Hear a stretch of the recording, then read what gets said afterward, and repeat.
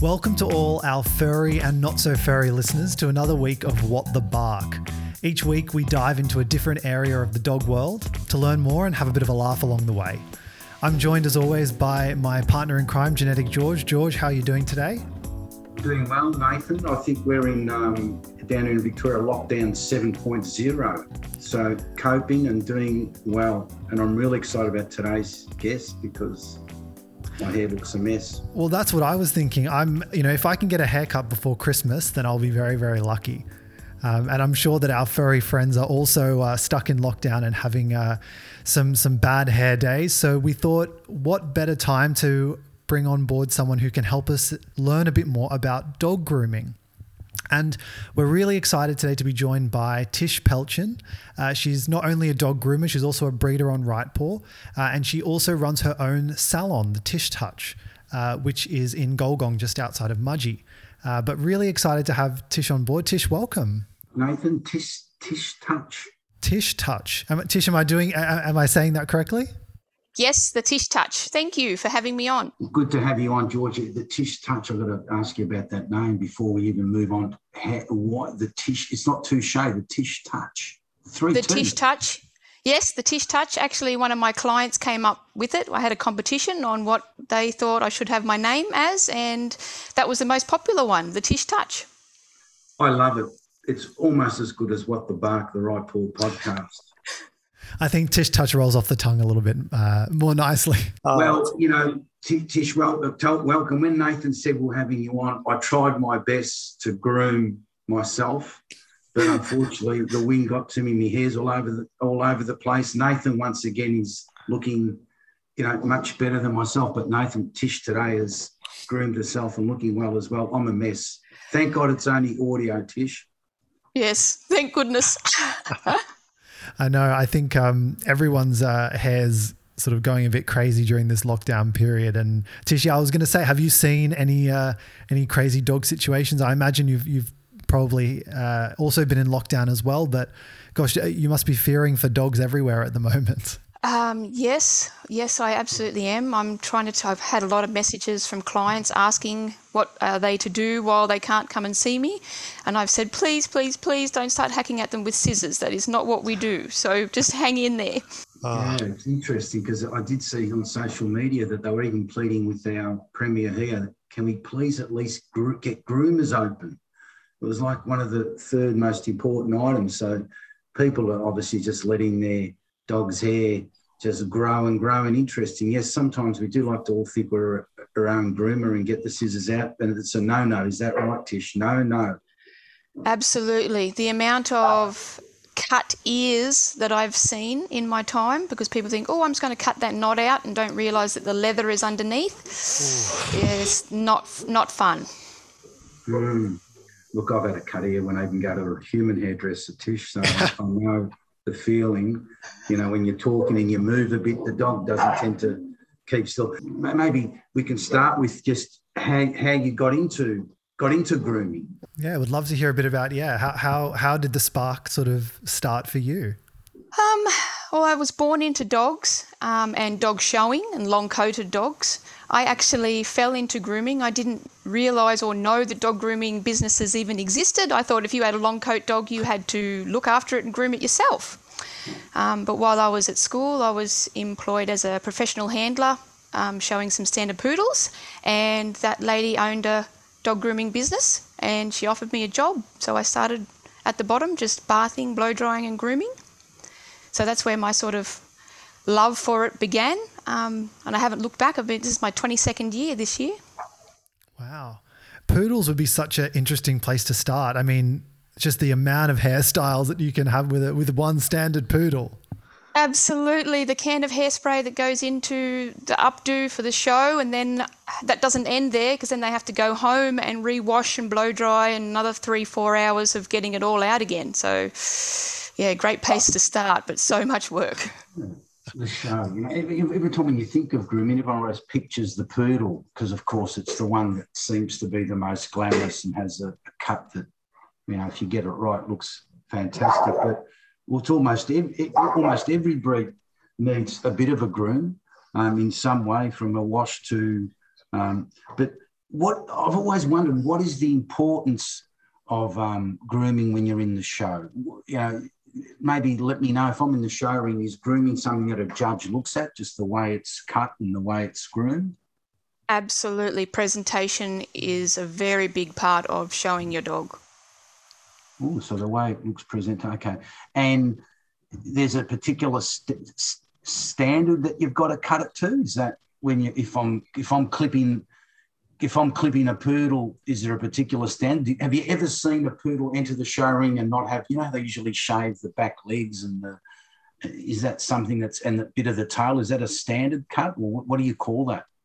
That's called the continental, when you have the rosettes on their kidneys and yes. the shaved legs.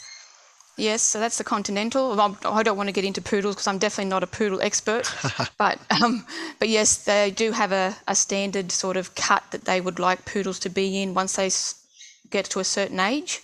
I see the recent winner at the the Sydney Royal was a poodle. Yes, amazing poodle. Letitia, if the poodle is not your cut, what is your cut of breed? What do you call the breed of cut or cut of breed? Breed of choice. My breed? Yeah. When it comes to cutting. Oh, when it comes to cutting. Yeah. Actually, my number one favourite breed to groom is the miniature schnauzer. Yes. Love the eyebrows. It's all about the eyebrows.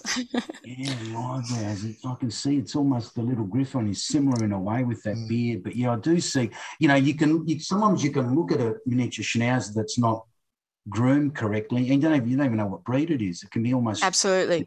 Yeah. Changes the whole outlook, doesn't it? Changes the whole look, yeah.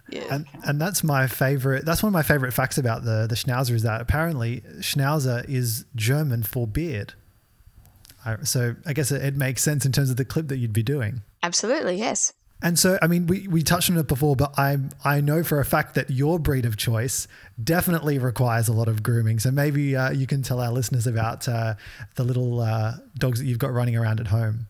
Okay, my breed, my passion are Skye Terriers. Fell in love with them when I first heard of the true story of Greyfriars Bobby, the little dog that sat on his owner's grave for 14 years after he passed. So I was a little girl when I first heard that story because it was made into a Disney movie and I was very disappointed that they used a Cairn Terrier and not a Skye. But I've heard there's a lot of rivalry. Yeah, a lot of people think it's a Cairn. So it was actually a Skye Terrier. Yeah, Skye Terrier people aren't very happy about their choice there. And then when they remade the movie, they used a Westie instead of a Skye. But I guess in the movie business, they've got to do what they've got to do. And it's all about the eyes, I guess, with the dog. And our guys, you don't generally see their eyes unless you tie their hair back. So I guess that's why they went with the choice that they went with. It might be easier to train too, I'm assuming. But yeah, I fell in love with them when I heard that story and I had to have one. I got my first when I was 13 years of age and he was my absolute best friend, my right arm. And it was very, very hard to get them. Even now, it's very, very hard to get them. I actually didn't want to become a breeder when I did, but I felt like I had no choice in the matter because if I wasn't going to do it, the breed wasn't going to keep going, not just in the country, but in the world. So I had to step up and become a breeder. So they don't come from Skye, Victoria, where Dogs Victoria's headquarters is in Skye. Is that right? Slightly different. The Isle of Skye in Scotland. Yeah, which I actually visited a couple of years ago. I actually went to Skye. The landscape is phenomenal. It's just such a beautiful place, but I didn't see any Skies running around. Oh, damn, that's a bugger. Did you see the statues? There's a statue of a prick ear and a drop ear Skye there. I have been told. Oh, I don't know. I didn't explore the full island, so I might have missed it. But for listeners who haven't seen a Skye Terrier before, what do they look like? Because I've got a vision in my head. How would you describe a Skye Terrier? Whenever anyone asks me, I get my phone out because, of course, I've got 1,000,001 photos. But for people that can't actually see, I say envision a corgi but with long hair. Oh, yes, okay. Yeah. And long That's what I hair, think's the best way. Long hair on its face as well? Yes, so you can't see their eyes. That was actually a requirement for these guys because they are badger hunters, go down after the badgers. It was meant to protect their eyes. The hair is veiling their eyes to protect their eyes if the badger turns around to bite, so the badger gets hair instead of eyeballs. And just being the true geneticist, what colour what's their standard? Do they come in one particular colour, or there's a number of colours that are accepted? There is a number of colours. They all have to have black points, so black nose, black ears, but they can come in cream, grey or black. I've seen some amazing photos of Tish's Skies, and I don't know. This might sound silly, but whenever I look at them, with that overgrown look, they sort of look a bit like Cousin It from the Addams Family. They're sort of just like hair everywhere. The amount of times I've been asked, can they see? Yeah, can they? Because there's a woman that I go to, and she's got one of those French, what is it, the Briard, not the Briard, that's got the really long in front of its eyes. Can they see? How do they see through there? Well, honestly, to be honest with you, if you've got the amount of coat that my boy has, I have to tie it up or he does run into things. So I don't think it's very good. But I have been told that apparently for them it's like looking through a fly screen, whether that's true or not, because like I said, my heavily coated boy. Out of all their sense, the eyesight is the poorest, the hearing and the scent is. Yes. These are two most important. So as long as they can hear well and smell well, the rest of the eyesight comes later on. I always like sort of throwing a few questions, because when I come on these podcasts, I ask my youngest son, give me a question that you, who knows nothing about dogs, would like to ask. Excellent. And he said to me, can you ask the groomer, what's her secret weapon? If you had one tool that you needed, if you were on an island, all you had to take was one tool with you to help you groom and get through, what would it be? It would have to be your metal comb. The combs that have got the medium prongs on one end and the thinner ones on the other. Yes. You have to have a metal comb. Every single groomer, every single owner of any sort of dog should have a metal comb. You know what? That's what I've got. I've brought it in, I bring it into the office, and it's got the medium grooves on one, and it's got a little rubber thing, and you flip it over and it's the fine one, and it is my only thing that I bring. Now I have other homes, other brushes on. I don't have. So you didn't choose any scissors? I would have thought scissors. The comb trumps the scissors. For me, yes, absolutely. Got to have that comb. Another one I've got, dogs versus cats grooming. I gave up grooming cats a long time ago because I need my limbs. You know what? I gave up swabbing cats a long time ago because they are one of the most challenging animals to unpredictable, swab. Very unpredictable animals. And yes, I'd much rather groom a dog. Thank you. If they can somehow contort their face so you can't even pinch their cheek to put a swab in there. And I've even had a guy bring it in once, and he's trying to get it out of the cage, and he's shaking the cage, and the cat wouldn't come out. Everything else is coming out except for the cat. The cat. Yeah, so it would be not my hard idea of fun. No, it's okay. They're just on their own wavelength. Yes. Yep, not my idea of fun yet. I don't do them anymore. Actually, I lie. I do one cat. She's 15 years old, been grooming since she was a tiny little kitten, and it's like grooming a dog. She's lovely, but that's it. Yes, I'm going to ask you probably a dumb question. And I struggle to, I bath my dog at home, and trying to keep it still is a challenge. I have to put 2 feet together and hold it while I get the water that'll handle down. Have you obviously got something to help keep you steady, and do you ever get some that just buggers to keep steady? How do you manage those? This one I remember Nathan sending me about the dogs at home if they're hard to handle or don't like being groomed. Yeah, this I cannot stress enough here. Perseverance. Do not quit. Do not stop. The worst thing you can do with a dog that is screaming, scratching, biting is stop doing what you're doing. You cannot stop. You must keep going, just keeping on a level ground, keeping yourself level, calm, confident with the dog, and just keep going. Do not stop. I will hold on to a leg and the dog will be doing cartwheels and carrying on and biting me, but I do not move my hand. I do not let go. I just keep calm, keep talking to them in a level tone, and do not stop. And you will be absolutely amazed. Every single dog that starts off that way, as soon as they realise, oh, this is not hurting me, I will stop. And then that's it. You've got that 10, 15 seconds max of a dog carrying on going, I do not like this. But then as soon as you do not give up, do not let go, the dog knows that you're not giving in to their outrageous whatever they are doing at the time. And then they go, oh, okay, maybe this is not hurting. And then the rest of the process usually goes really smoothly. So persistence pays off. Yeah, absolutely. It's great when we get these guests in, Nathan, because all they really do is reinforce exactly what I thought I was. You're ticking the boxes exactly what I see at home. When I get Charlie in there now, he's comfortable. He can sit in there. He doesn't move around, but he hates the bit of the drying bit. When I get Mary in there, she really hates me holding. I've got to put 2 feet. I get water everywhere, but she loves the blow dryer and the drying part of it. But you're right. I just keep. Mary's got better now, just with the third wash.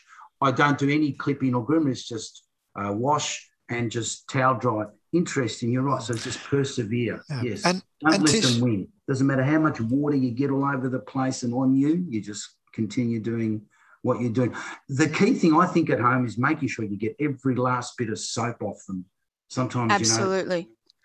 Very important to make sure we get. It's just as dangerous not washing them enough as it is not washing them out enough. Why is it whenever you finish washing them, they always like to go and rub into something that smells or is the backyard, and it's like they literally you just finish it. They need to get some scent back. Yeah, I wish I knew, because they always like to leave and go and roll in something dead or manure or disgusting. I think that's... They just gut the back in your phone. I think that's their idea of perfume. You've robbed them all. Yeah, you've robbed them of all scents. They need to get some sort of, some perfume back. Ugh. But that's a really interesting question about, those dogs that don't like being handled or groomed. So, for all of those new puppy parents and people who are, have the opportunity to really sort of help socialize their young dogs, what's the best way that you can help get a puppy accustomed to, being okay with being groomed and handled? What should new owners be thinking about or trying to do?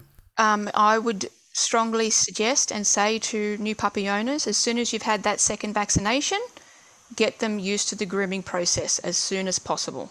So what I call a puppy desensitization groom. So the first groom, we don't ever do any haircuts or anything major like that, because I feel that puppies are taking on enough with the clippers being turned on and just feeling the vibrations all over their body, including around their eyes and their face, around their feet. I usually trim out their feet, around their little pads, around their eyes, do a hygiene sort of trim, get them used to the nail cutters, the ear cleaner, and then the bath and the blow drying. The process, a lot, again, is you'll have a lot of kicking and screaming sometimes, when others will just go, oh, okay, this is okay, not so bad at all. But it's always the first time is the worst. And depending on how they cope with it, I will ask the clients to come back within a fortnight so it's still fresh in their memory. If they seem to go really, really well with it, I put them on the 4 to 6 weekly routine from there. So then I guess we've talked about new owners then. What can owners in general do? What can they implement at home? Ongoing routines and things just to sort of keep their dogs looking healthy, looking beautiful. What would you be saying to owners in between grooms? What should they be doing?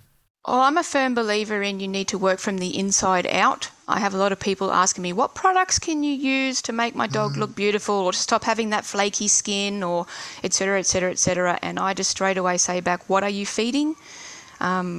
Big advocate for high quality food, whether you're feeding high quality raw or high quality kibble or whatever it is you prefer. But I would strongly suggest getting your dog onto a high quality diet, because that is what you're seeing with their coat on the outside. That's a really good point. I guess I hadn't thought about that, but yeah, it's really true. The different diets can have a massive impact on, I guess, like the sheen of the coat, the silkiness. Are there particular ingredients that are important there, or is, I know there's a lot of marketing hype around this type of thing, but is it more just about the high quality diet rather than, a miracle ingredient? Absolutely, a high quality diet, because there's lots of different opinions on what you should feed your dogs, and that's great, because I think dogs are like humans, so they're all different. What works for you might not work for the next person. What works for me and my dogs, because I've tried them all, working alongside vets for 10 years, I've found what works for my guys, because I see the sheen on their coat and how healthy they are, what the condition that they're in, so that's what I'll keep doing. I definitely think omega-3s and 6s are important in their diet. Yeah, and that comes, I guess, from sort of like the fish and things like that as well, like the absolutely, yeah. Very interesting. They're releasing all their natural oils, like human hair. It's the natural oils in there that get them all looking good, and it's interesting. I see so much food now directed at skin and hair and oils, so it's obviously an area that's important if you want to maintain a good, healthy, shiny coat. I've got an interesting one, because it's when I go to my hairdresser, he always sits me down. You actually go to one? Fish. A distant memory. This is the first guest we've had on that's actually had got the bark at Genetic George here. Oh, scary. So, when I sit down, and usually you sit down, Tish, he goes, George, what are you looking for? And I go, look, just give me the George Clooney look, or give me what style he's in. So my question is, do you get together at these dog grooming conferences and start to talk about what styles are in? Is there a particular style? Like I heard you say. Is there like the Rachel? You know what's in at the moment, don't you? No, tell me. No. The mullet is back. In dogs too? Really? In dogs, yeah. I've done quite a few that have asked me to give their dog a mullet. This is blowing my tiny mind. Business at the front, party at the back. Yeah, it's not my kind of thing, but some dogs actually look quite cute with the style. I've seen a few on Google. You Google the mullet, and actually some pull it off quite well. Is that possible with all breeds, or is I guess is that a look you could give to any breed, or is it have to have a certain length of hair, I'd imagine, to be able to get away with that, to pull it off? Yes, they'd have to have a certain length of hair for you to be able to try and grow one effectively. That's ridiculous. Do you ever get anyone who drops their dog in, and then when they come to pick it up, they almost don't recognise the dog? Yes, quite often. Is that my dog? Are you sure that's my dog? Yeah. Yep. Yeah, I'm going to ask you a controversial one. Do you ever get any that ask you to dye the hair? I haven't. I used to work in a grooming salon that used to dye dogs only the fun colours, like your bright colours. Okay. But since I've been working for myself, I haven't even been asked that question, no. So it's not something I've really delved into. Mm-hmm. So, no one brings you in a show-winning poodle and says, can you dye this one jet black? No, we're not going to go, no. So, it's okay. I'm just putting them out there, Tish, because I'm not something that I would do anyway, because I'm not into cheating. Yeah, look, I hear you. Do you ever get someone who brings their dog in and goes, oh, can I watch while you're grooming? Actually, I'm one of the very few groomers that doesn't mind their owners actually staying and watching me groom their dogs. Do you think that has a positive effect for the dog if the owner's there, or what do you think? Most of the time, no. But some dogs, like your German Shepherds, that get highly anxious when their owners leave, I feel that is a lot better, the process with their owners actually standing by and being there with them, because they are such high drive, high anxious dogs.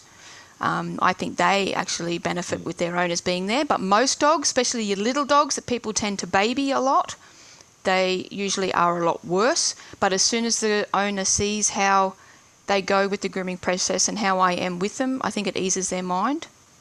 Yeah, I'm going to tell you about an experience I had, Tish, and I think it's something that every groomer should offer.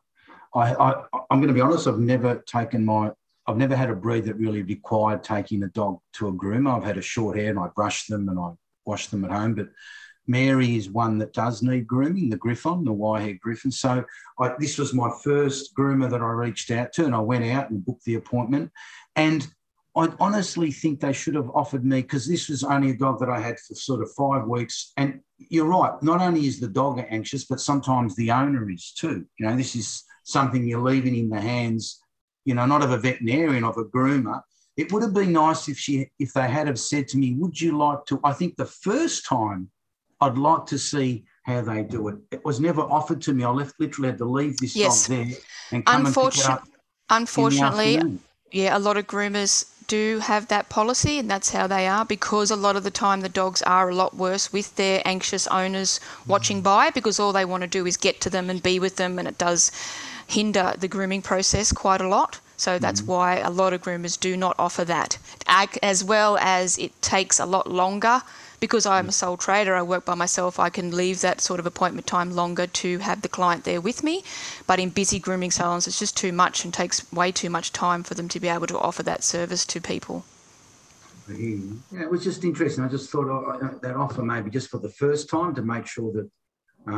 it works for me, but yeah, not for a lot of other groomers. It would take up time. You'd be going, you've got that bit there, and what are you doing there? By the time you groom the dog, there'll probably be questions. It's interesting because when a human gets their hair cut, the hairdresser is actually asks a lot of questions and finds out a lot about the person, does a bit of a chat. With dogs, it's just, the last person you want there is a human to take up all your time. Interesting. Well, the whole time the dogs are with me, I'm talking to them. I have people come in the salon all the time going, "Who are you talking to?" And I'm like, "Oh, just your dog." Even the deaf ones, I can't help it. I think it assists the dogs. I think they feel a lot more calm with the whole process if I'm talking to them the entire time, and I do. I waffle on and on and on. My husband keeps saying he wants to start a YouTube channel of me just doing my grooming because he thinks it'd be hilarious for people to watch. So what are some of if I'm going to bring a dog in to get groomed, what are some of the requirements that I have to have as an owner? Does my dog have to be microchipped? Does it have to be vaccinated? Does it have to be... I check all vaccination statuses before they come in, and then I ask all your details. So I need a contact phone number if anything happens. I ask for your consent to be grooming the dog. Yeah.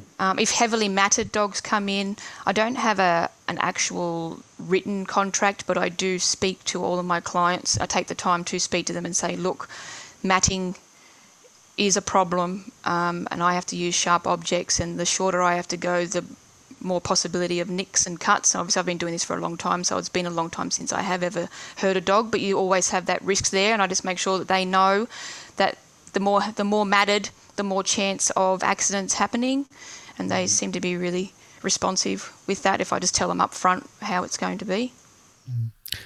And George asked a really good question earlier, which was, maybe there are some owners that haven't ever been to the groomer, or that, they don't think that their dog needs to be groomed. So, I'm curious, are there dogs that, you can mostly take care of at home, or there are certain dogs that need to come to the groomer, or, does every dog have a place at the groomer?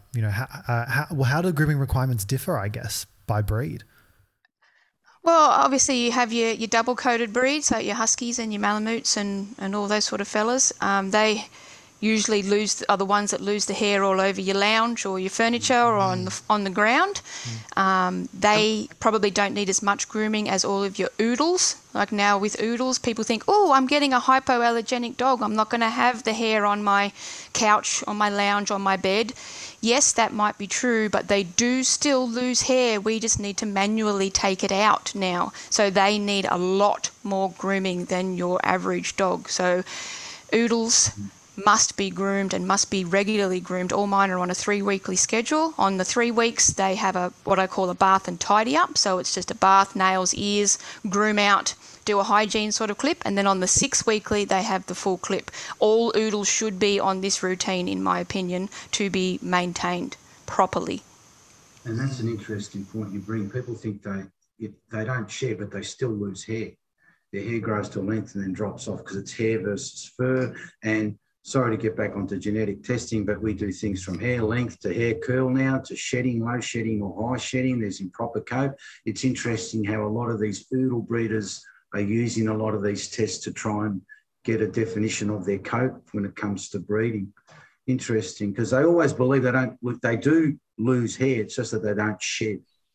Exactly right. Exactly right.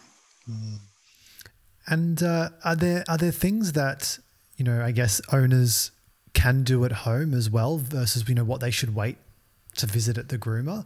Are there things that, they should be doing more regularly and then, then they come to you afterwards to do the finished product?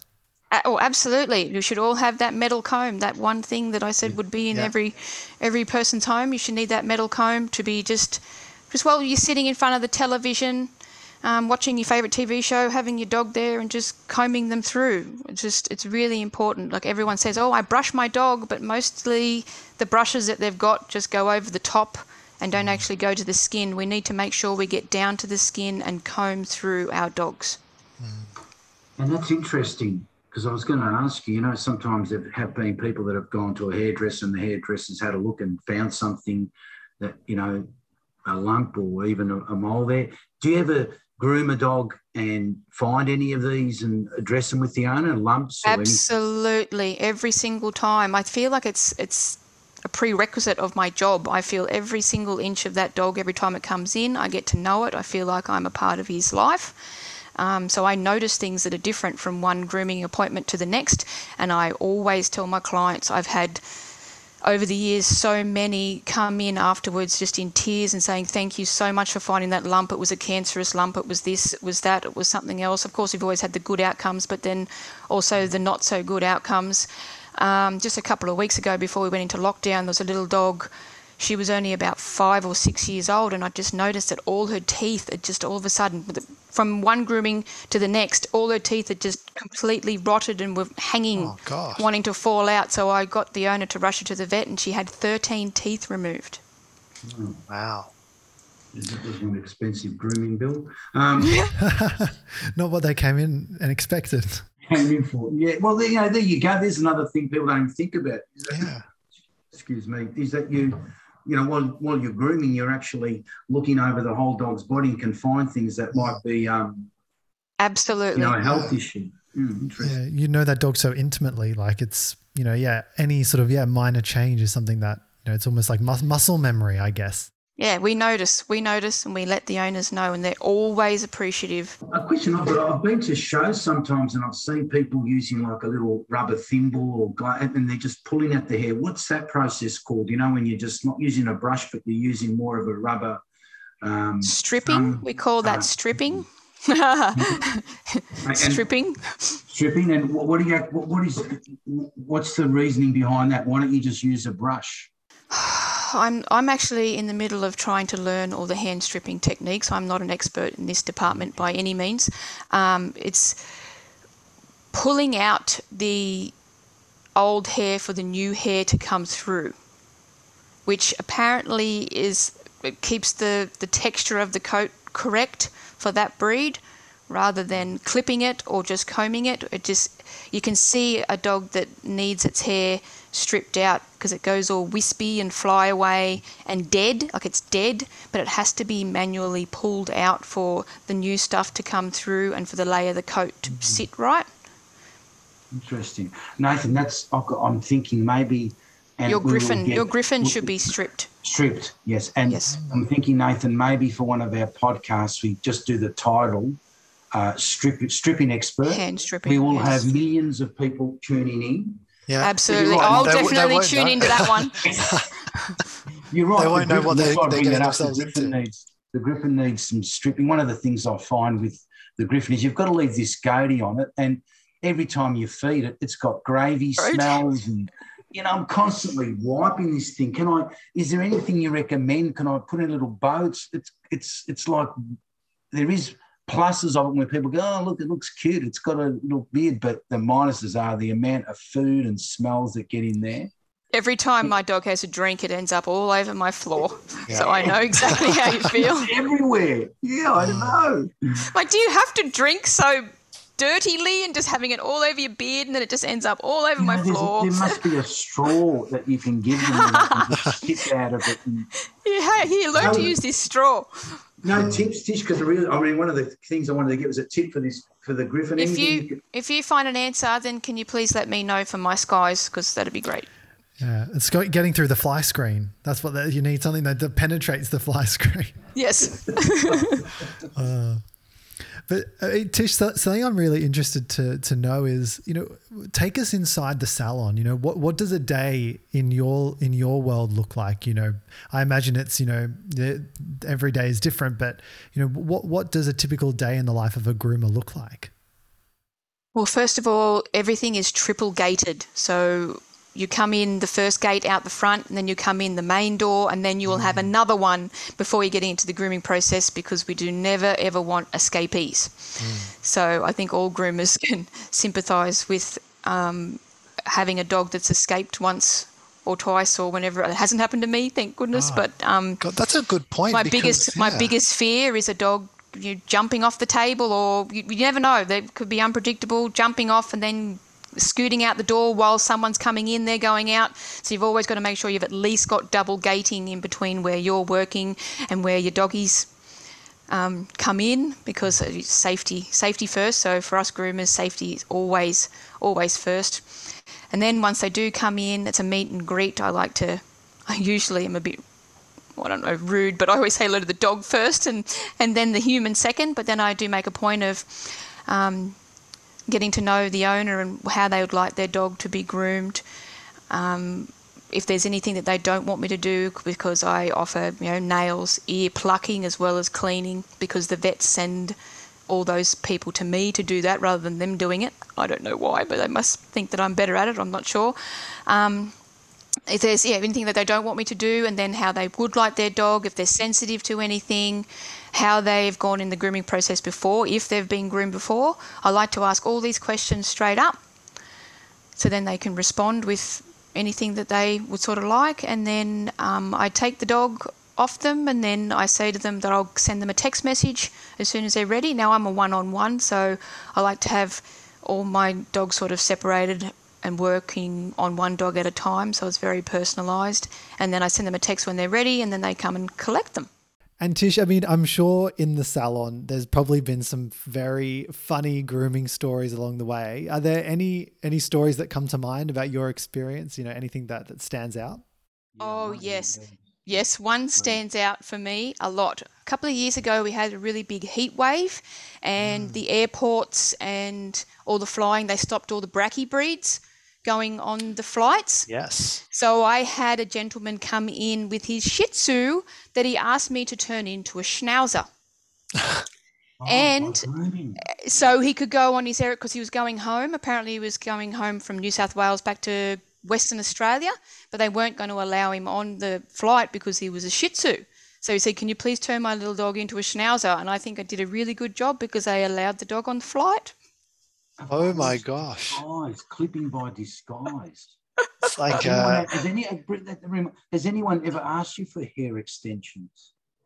No, I've not. I've been asked for hair extensions. No, that could be another thing. Beading. What about putting beads and bows and? I do a lot of bows and bow ties and little pretties, but nice. Not really much more than that. But turning a breed into a completely different breed, that was fun. That's like an imposter dog. That's crazy. The owners loved it too. I think they decided to keep him looking like a Schnauzer from then on. He's been rebranded. And how many dogs would you groom in a normal day? What does it look like? So my husband calls me the Mosheen. Usually between 8 and 10 I will do on a usual day, 8 on a shorter day. And then on a Wednesday and Thursday, I open longer hours for workers, because I don't work weekends anymore. So that's when I'll do up to 10 in a day. Wow. And one groom could be half an hour, an hour? So usually my little dog full clip and washes, as I call them. So that's the works, nails, ears, the bathing, blow drying and all clipping and styling. It usually takes me between 45 minutes and an hour. I always tell the clients that I work on a 2-hour appointment system, usually for the first time at least, because I don't know how the dog's going to go with me, how they go with the grooming process. So I like to leave a little bit longer. But then as soon as they are done, I send them a text message. So I tell them 2-hour appointment system, but usually 45 minutes to an hour is what it takes me for a small dog. Large dogs, so you get your standard poodles and your big labradoodles, usually between an hour and a half and 2 hours, depending on their coat length. So if they want them left longer, it'll take longer, because the drying process takes a lot longer. Yes.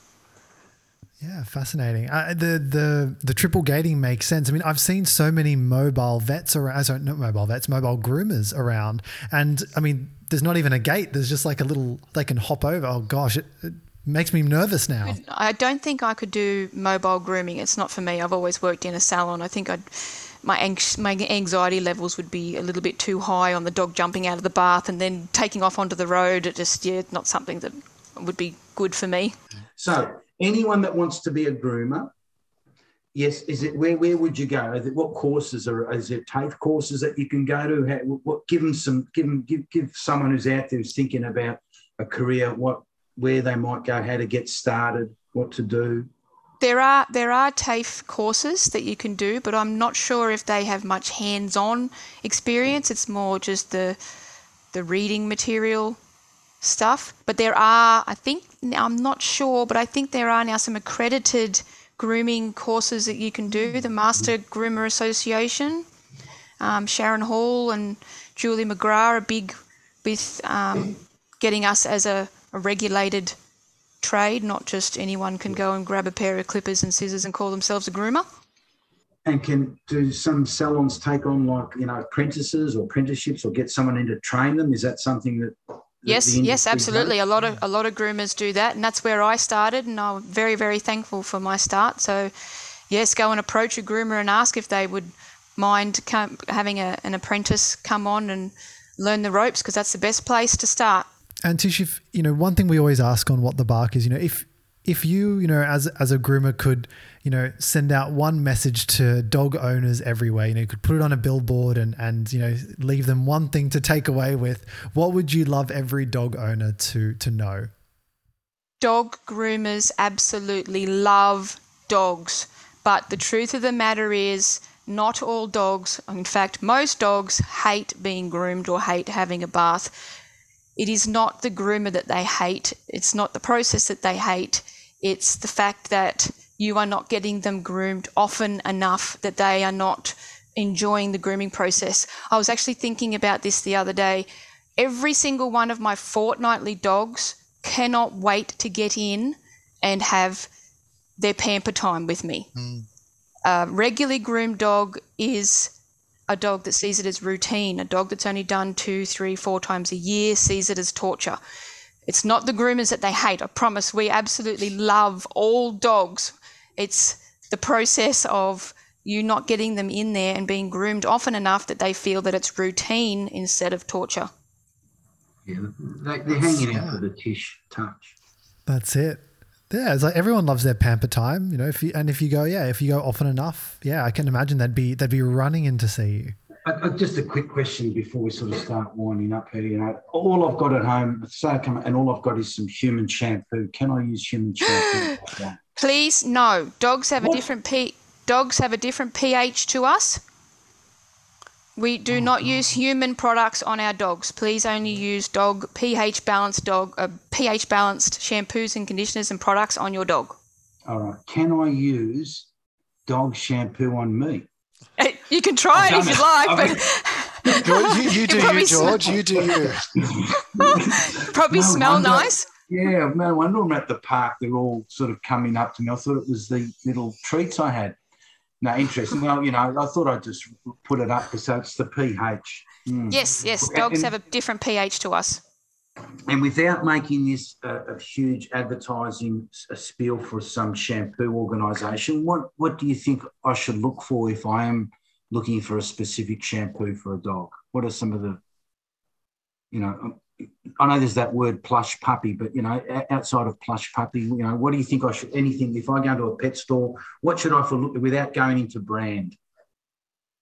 Without going into brand? Yeah, I'm trying to keep this. No, we haven't got any sponsors yet. So maybe okay. Well, I could easily make it the plush puppy, What the Bark. Like for my guys, I always go for a coarse coat shampoo and conditioner because they are a coarse coated, long coated dog. Then you've got your softer coated dogs like your oodles and stuff. I'm assuming that you would go for the normal shampoo and conditioner sort of range. Okay. But without plugging anybody, it's a bit hard. Yeah, I know. I'm trying to keep it, we're trying to be like the ABC here. Yeah, independent so far. Independence, and then later on, if, Nathan and I are happy to look at any big corporate dollars to come in and sponsor the show. So if you have a sensitive skin dog, go for the oatmeal-based shampoo products. Yeah. And do you think it's important to condition after I shampoo? Absolutely. Shampooing opens up the cuticle. Conditioner closes the cuticle. You leave the cuticle open, it's open for damage. I've been doing all this wrong. No wonder Charlie's been itching for 12 years of all his life. I was thinking it was the grass at the park. It's the Palmolive soap. Oh, I've done a plug. Oh, and how often are you bathing? Every 4 weeks. That's good. You should never wash a dog any more than once a fortnight. Yeah, no, I'm a bit like that. I do myself once every 4 weeks. These are good. We've got some good tips out of this, like things I would never have known. I take them to the beach. I let them have a swim in the water. They like to rub in the seaweed. That's usually the sign I've got to bring them home and wash them and things like that. I don't do it, Rick, but the salt water is very good for them, but not if it dries on them. So take them home and wash off with fresh water. That's something we actually do. Whenever we take our little dog to the beach, we always have to come back, and that's they get rinsed, they get dried perfectly. So that's I've learned so much in the last hour, about the grooming world. I thought Excellent. I learned so much in the last podcast on microchipping. This is unbelievable. I thought, grooming, what is it? I know everything about grooming. I thought before this show, and I literally know nothing. The Tish touch is literally. I'll be thinking about it all week, and I'll go home and I'm going to throw out all that crappy shampoo stuff and soaps I've got for the dogs. I'm not going to use them anymore. And so, Tish, one thing that we always do on What the Bark at the very end is where we love to talk about genetics and diseases and health testing. And George has a segment that's very dear to his heart, which is George. Do you have your genetic Bible with you? So you've got the book. This is the sort of serious part of the show, Tish, for any young aspiring geneticist or veterinarian that wants to learn about disease. We have this book where we go through, the top 120 odd diseases, and we ask the guests to select a number from 1 to 200. 190. 111. 111. 111. We had 111 before. I don't think we have. Now, last time... The odds are in our favour. We selected the amount of millions he's got in the bank account. I can ask you, why 111? Oh, 11 is my favourite number. Legs 11. Yep. Well, interesting. Now, you've selected a number which could actually be part of what you're seeing when you're grooming, and it's called otitis externa, which in brackets is ear infections. Yes. And the breeds that are commonly affected by these ear infections, and here it is, it's one page, it starts with the Beagle, the Cocker Spaniel, the Springers, the Labradors, the Bloodhounds, the Cavaliers, and it's really dogs with long hanging ears are very prone to developing ear infections. Absolutely, yes. Otitis externa. The ear canal is continually covered by the ear flap and is more likely to stay moist. An ideal environment for the growth of bugs. Bacteria, yep. That's interesting. This is not a genetic disease so much as due to the conformation of the breed standard and affects. So, these basset hounds and how someone's very rewarding and encouraging dogs with bigger ears. Well, there's an issue with that. It's like a dark, damp environment. Yes. You clean them and ring Tish to clean and dry these weekly. I got a plug in there. At least weekly, they're saying. So Tish, yes, same as nail cutting. Should be done at least weekly. And interesting here, a raised, tall, narrow water bowl can also help. So it stops them from their ears drooping in the water. Getting them wet when they're drinking. This is what I love about the way Nettie writes things. Perfect. She's taken everything into account. This is the vet that puts this book together for us. Ear infections are painful. Yes, I know that. And they can spread through the eardrum into the middle ear, where hearing and balance can be affected. Chronic infection can lead to narrowing of the ear canal and total loss of hearing. Lovely. Great choice. Yeah, very relevant. Every time a guest chooses these numbers, they always seem to reflect in. And I think, Nathan, you're sharing this book with the guest beforehand, and Tish has gone through and thought, I'm going to give a plug for the grooming industry, and picked 111. How could Tish randomly pick a number that makes no sense and it falls into the industry she works into? It's just, I guess, intuition. It is. Wow, this is scary. No, lovely once again. I've learned, once again, it's another interesting podcast. I've learned so much. It's been fun. It's probably been the one that's had a bit more fun to it than the others. The others were a bit more, not that grooming is not serious, but you know what I mean? It's that fun part of being serious. Does that make sense? I'm now going to go Google dogs with mullets. But no, I think it's been great. And I think some really practical lessons and tips for all owners to take away as well. So Tish, thank you so much for spending some time with us and sharing all of your knowledge and experience. It's been great. Thank you so much for inviting me and having me on. Oh, no, brilliant. Thanks, Tish. Thanks, Tish. And what we'll do as well is for anyone that's interested in learning more, we'll put the Tish Touch details in the show notes so you can check them out. But once again, everyone, thank you for tuning in to What the Bark, and we'll see you again next week.